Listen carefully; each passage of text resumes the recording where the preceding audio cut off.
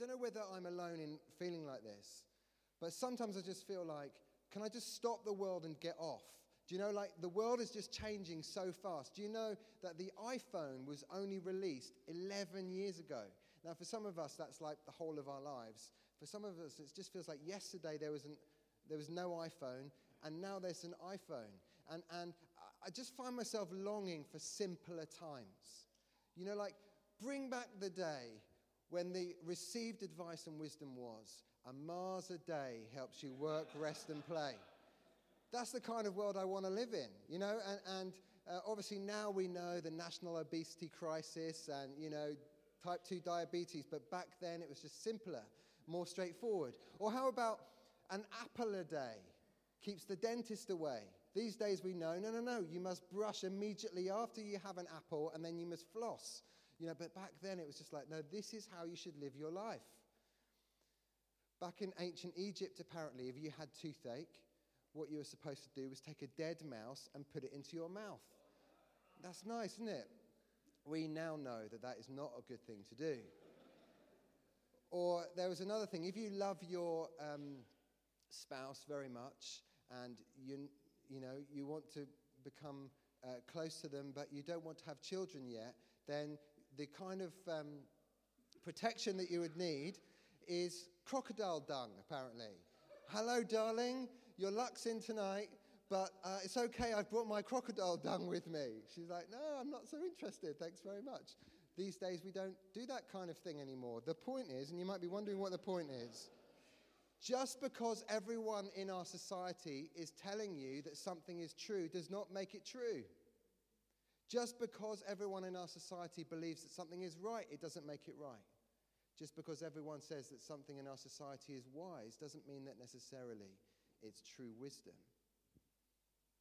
We as Christians, we live under the authority of a book that is 2,000 years old and more. And yet, in so much of our society, it's like whatever was believed last year is like so last year. And so how do we live with that tension as Christians? How do we cope with the reality of the pace of change? And the truth is that there's never been a time in all of human history when what's perceived to be right and true and wise has changed so fast as it does right now. There are all kinds of ideas and ideology that 10 years ago would have seemed complete nonsense, and now they're absolutely the core of society's beliefs. Our culture is becoming increasingly consumeristic. It's becoming increasingly sexualized. It's becoming increasingly individualized. It's becoming increasingly intolerant, even though it calls itself tolerant. And so the question that we find ourselves asking in these days is, how do we live well when it's very difficult to know which way is up and what's right and what's true? How do we keep our heads when all others around us seem to be losing theirs? And if I had all the answers to that, I'd be a really, really wealthy man. But I think that there's some of the answers in the passage that we're going to look at today. So we're continuing our series in the book of Ephesians that we're calling Who Am I? And we're in Ephesians chapter 4. I've got my Bible upside down, so I'll just move it the right way up. And we're going to read from verse 11. So Ephesians chapter 4, verse 11.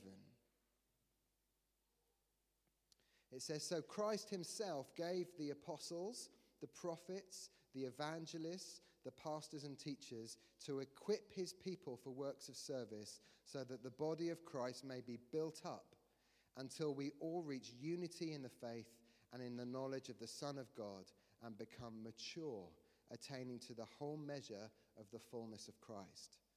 Then we will no longer be infants, tossed back and forth by the waves and blown here and there by every wind of teaching and by the cunning and craftiness of people in their deceitful scheming. Instead, speaking the truth in love, we will grow to become in every respect the mature body of him who is the head, that is Christ. From him, the whole body, joined and held together by every supporting ligament, grows and builds itself up in love as each part does its work." That's God's word to us today. So you might have noticed, as you were listening to that or as you were reading that the Apostle Paul, who wrote the letter to the Ephesians, he uses 4 different pictures, 4 different illustrations of ways that we could cope really, really badly with all the kind of various teaching and ideologies of our age. The first one is in verse 14. He says, let's not be infants. And the picture there, it's like children, they're just easily led, aren't they? They're not mature enough to know what's right and what's wrong. And they just go with whatever anyone else tells them to do, in theory. Unless they're having the terrible twos at the time. But when you were a child, you were powerless to make a stand on anything. You just had to do whatever it is that your parents told you to do. Let's not be infants, he says. The next picture is, he says, let's not be like those of us who are tossed backwards and forwards in the waves. And the picture there is, I guess, of like a cork bobbing in the waves. And it doesn't have any direction of its own. It just goes wherever the waves take it. The third picture is, he says, let's not be blown here and there by the wind. And if you imagine like a crisp packet in a tornado, it's so flimsy, it's so light, it can't make a stand on anything. It's just blown wherever the wind chooses to take it. It's unable to set its own direction. And then the fourth one is, he talks about the craftiness and cunning of people in their deceitful scheming. And in the original language that he's using there, which is in Greek, he's talking about people who are experts in loaded dice. So it's a gambling thing. It's like he's saying, let's not be deceived. Let's not be duped. Let's not be swindled. Let's not allow ourselves to be ripped off by those who have an agenda that is otherwise or different to what the Lord's agenda is. So let's just go back over those. Let's not be infants. Let's not be tossed back and forth by the waves. Let's not be blown here and there by the wind. Let's not allow ourselves to be deceived. And then what he lays out is a vision for a different way to live. A different kind of lifestyle. He says, let's not just go along with whatever is the prevailing teaching in our society or even the deceived teaching in the church. You don't have to go wherever you're led. You don't have to believe everything that you're taught, and you don't have to do whatever you're told to do. There's another way to live. So what is it? First thing, it's a lifestyle of showing up. It's a lifestyle of showing up.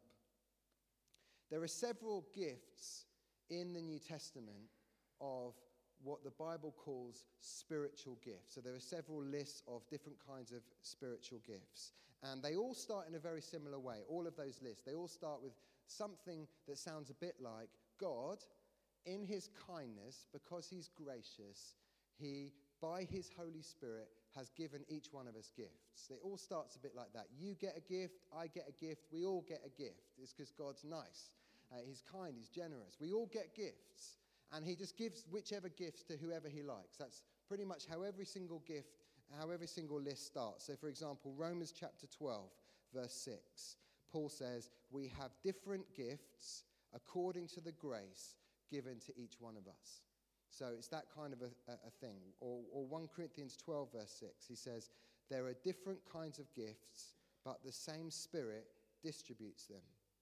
And then just immediately before the passage that we read in Ephesians chapter 4, verse 7, it's the context for our passage. He says, to each one of us, grace has been given as Christ apportioned it. So like I said, all of those lists start roughly in the same way. God decides who gets what gifts. We all get a gift, or more than one gift.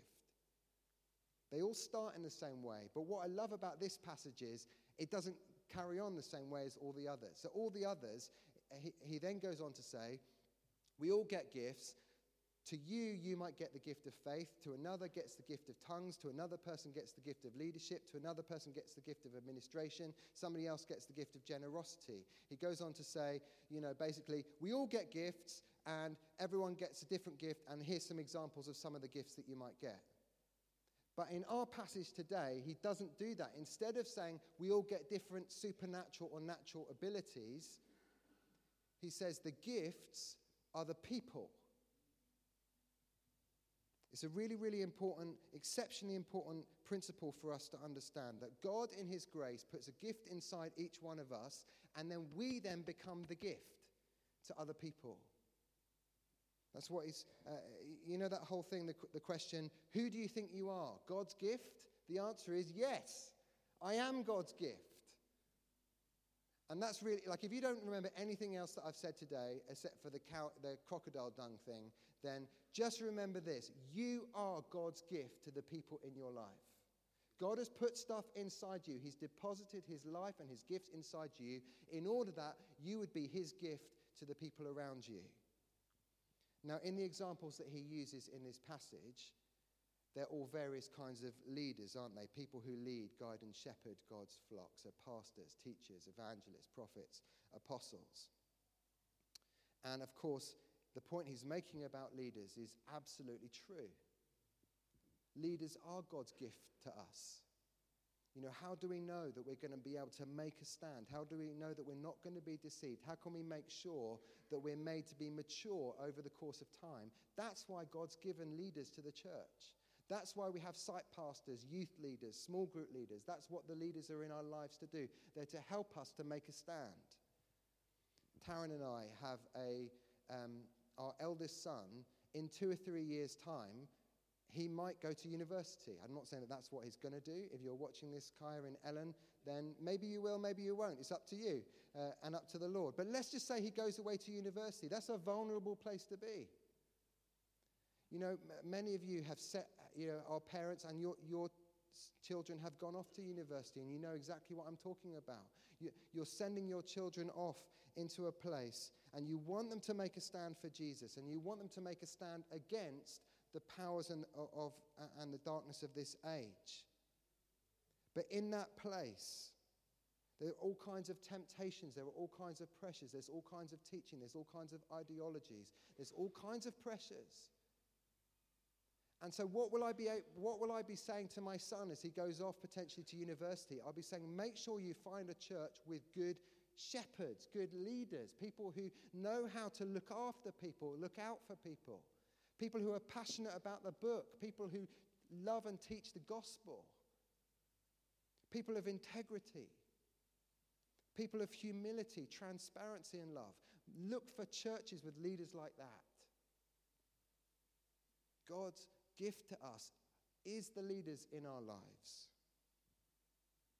Leaders are God's gift to the church, and that's why it's so important that we look after them.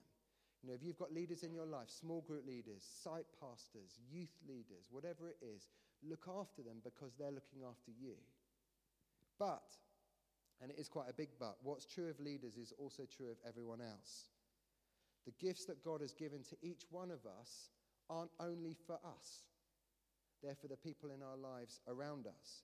Individually, God gives us gifts, and then we become God's gift to other people. That's really the main thrust, for example, of 1 Corinthians chapter 12, which is one of those other lists, where in verse 7 he says, "Now to each one the manifestation of the Spirit is given for the common good." And it's what he's referring to here when he talks about we're all to be equipped for works of service. The word that's translated there, works of service, is really ministry. Verse 12. And notice how he ends the passage as well. As each part does its work. So in Paul's vision for us making a stand and being strong and becoming mature over time, he's saying we need to show up. We need to bring the gifts that we have. His vision is God gives us gifts, and then we become a gift for the people around us. And so I think it would be a really, really great New Year's resolution for all of us to make. I'm not just going to turn up, I'm going to show up. I'm not just going to be present, I'm going to choose to be fully present in the lives of the people around me. I'm going to be a careful steward of the gifts that God has given me. I'm going to make sure that what people need from me is what I give them. I'm going to deploy my gift to serve other people. A lifestyle of showing up. That's the first thing. Next one, a lifestyle of growing up. This is about as good as it gets, people. Look at that. I've never been prouder. Paul's next encouragement is to maturity in the faith. Verse 13, until we become mature. Verse 14, we'll no longer be infants. Verse 15, we will grow to become in every respect mature. Now, that sounds very noble and quite aspirational, but what does it actually mean to be a mature Christian? Well, I think we can learn a few things about maturity from this passage, and it's not always what we think it is. The first thing that we can learn is this: it's not just about knowing things. I'm going to be honest here. I absolutely love it when people take notes when I preach.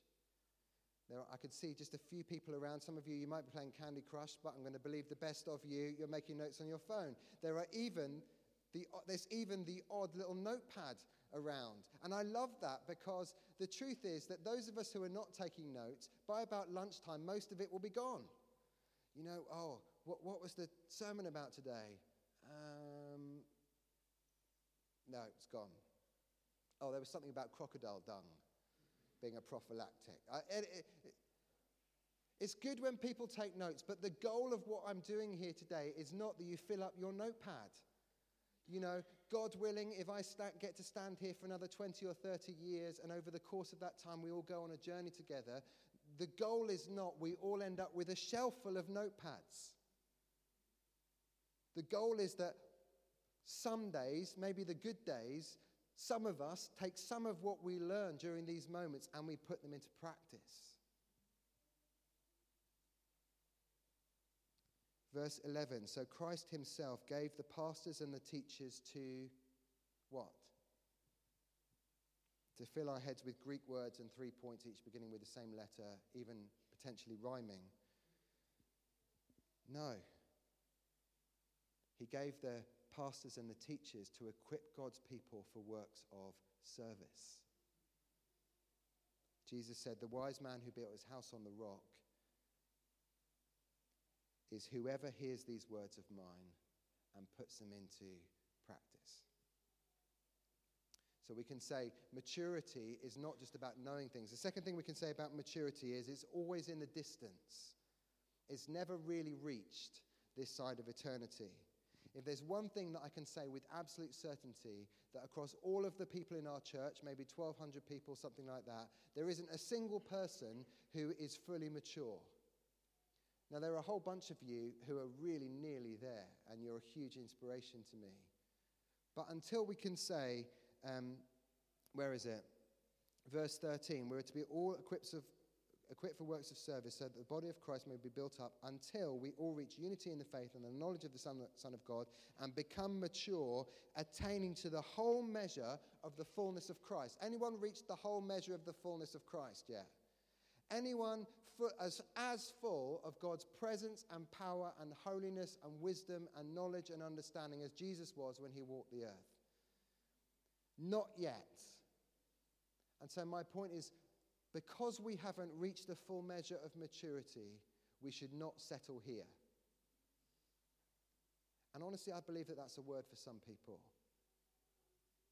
It's time for each one of us to say, do you know what? I'm not as mature as I could be, so I'm going to press on.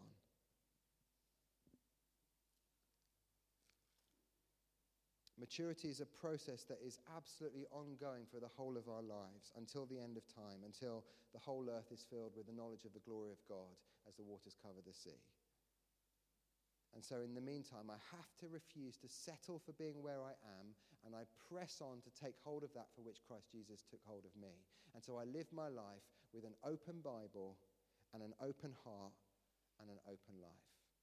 And I press on. It's always in the distance.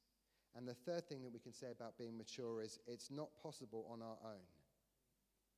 It's not possible to be mature on our own. Do you notice the words that Paul uses to describe Christian maturity? Verse 13, until we all reach unity in the faith. Very difficult to be united on your own. Verse 15, we will grow to become mature in every respect, the mature body of him who is the head. He's talking about the church. And do you notice the really deliberate and stark contrast between verse 14, these infants who are just being tossed backwards and forwards by the waves, and verse 16, the whole body joined and held together, growing and building itself up in love? It's not a kind of individual maturity that he has in mind at all. It's a maturity that's only possible within the context of community. When I was a teenager, I was part of a ski racing team. And there's a couple of things you need to know about me. Number one, I'm a terrible skier. Number two, I've never raced a single race in my life. But I joined the ski racing team to meet people. Let's just say that. And so, anyway, I was loosely connected with this team, more for the social life. And the team often used to race abroad, but usually it would train on a dry ski slope in the Midlands somewhere of England. And so I would occasionally go along there. And it was a really, really short dry ski slope. And after a while, they were like, we should probably do something about this. Our people, they're not getting enough distance in their training. And so they added a bit onto the end of it. But because there wasn't any room straight, they kind of went round a left bend. And so it was like ski for a bit and then turn and then ski for another bit. And that seemed like a really brilliant idea, but what it meant was that everyone on the ski team was really, really great at left turns and not so great at right turns, which is a problem if you're doing slalom, right? And so my point is that there are a whole bunch of disciplines, a whole bunch of practices in the Christian life that are only possible on our own. They're, if you like, the left turns. Go into your closet and shut the door. Speak to your Father in heaven who sees what's done in secret, and he'll reward you. Do not let this book of the law depart from your mouth. Meditate on it day and night so that you may be careful to do everything written in it. Then you'll be prosperous and successful. There are a whole bunch of practices. Think about giving. When you give in such a way that your left hand doesn't know what your right hand is doing. There are a whole bunch of practices that we can only do on our own. But there are also a whole bunch of practices that it's impossible to do on your own. There are masses and masses of one another passages in the Bible that we must also seek to obey. Bear with one another. Bear one another's burdens. Accept one another. Wash one another's feet. Encourage one another, honor one another, serve one another. And you can't do any of those in your closet with the door closed. Barry, what's he doing in there? I don't know, Jean. Johnny, what are you doing in there? Oh, it's all right, Mum. Don't worry, nothing to worry about. I'm just greeting myself with a holy kiss. It's not... Barry, take the door down. There are a whole bunch of parts of the Bible that we can't obey when we're on our own. It's only possible to be mature as a Christian with other people. That's what small groups are for. That's what Sundays are for. That's what the meal table, if you have a meal table in your house or in your flat, that's what that's for. A lifestyle of showing up, a lifestyle of growing up, and finally, a lifestyle of building up. Let me just finish with this. I don't know if there's a more beautiful description of the dynamic life of a local church than in verse 16, our final verse there. It says this, from Jesus, the whole body, joined together by every supporting ligament, grows and builds itself up in love as each part does its work. Do you know, you can go to lots of places, lots of groups, lots of people in this world to find people who'll cut you down. It's very, very easy to find groups of people who will discourage you. We can go anywhere and find people who are sarcastic and rude and cold, who bully you or intimidate you or mock you or try to compete with you. But there aren't many places you can go where people build one another up in love. And that's what the local church is for. Let's not be critical, cynical, grumpy, negative people. Let's give ourselves to being the most encouraging and honoring and strengthening and inspiring and hopeful and edifying people that we can possibly be.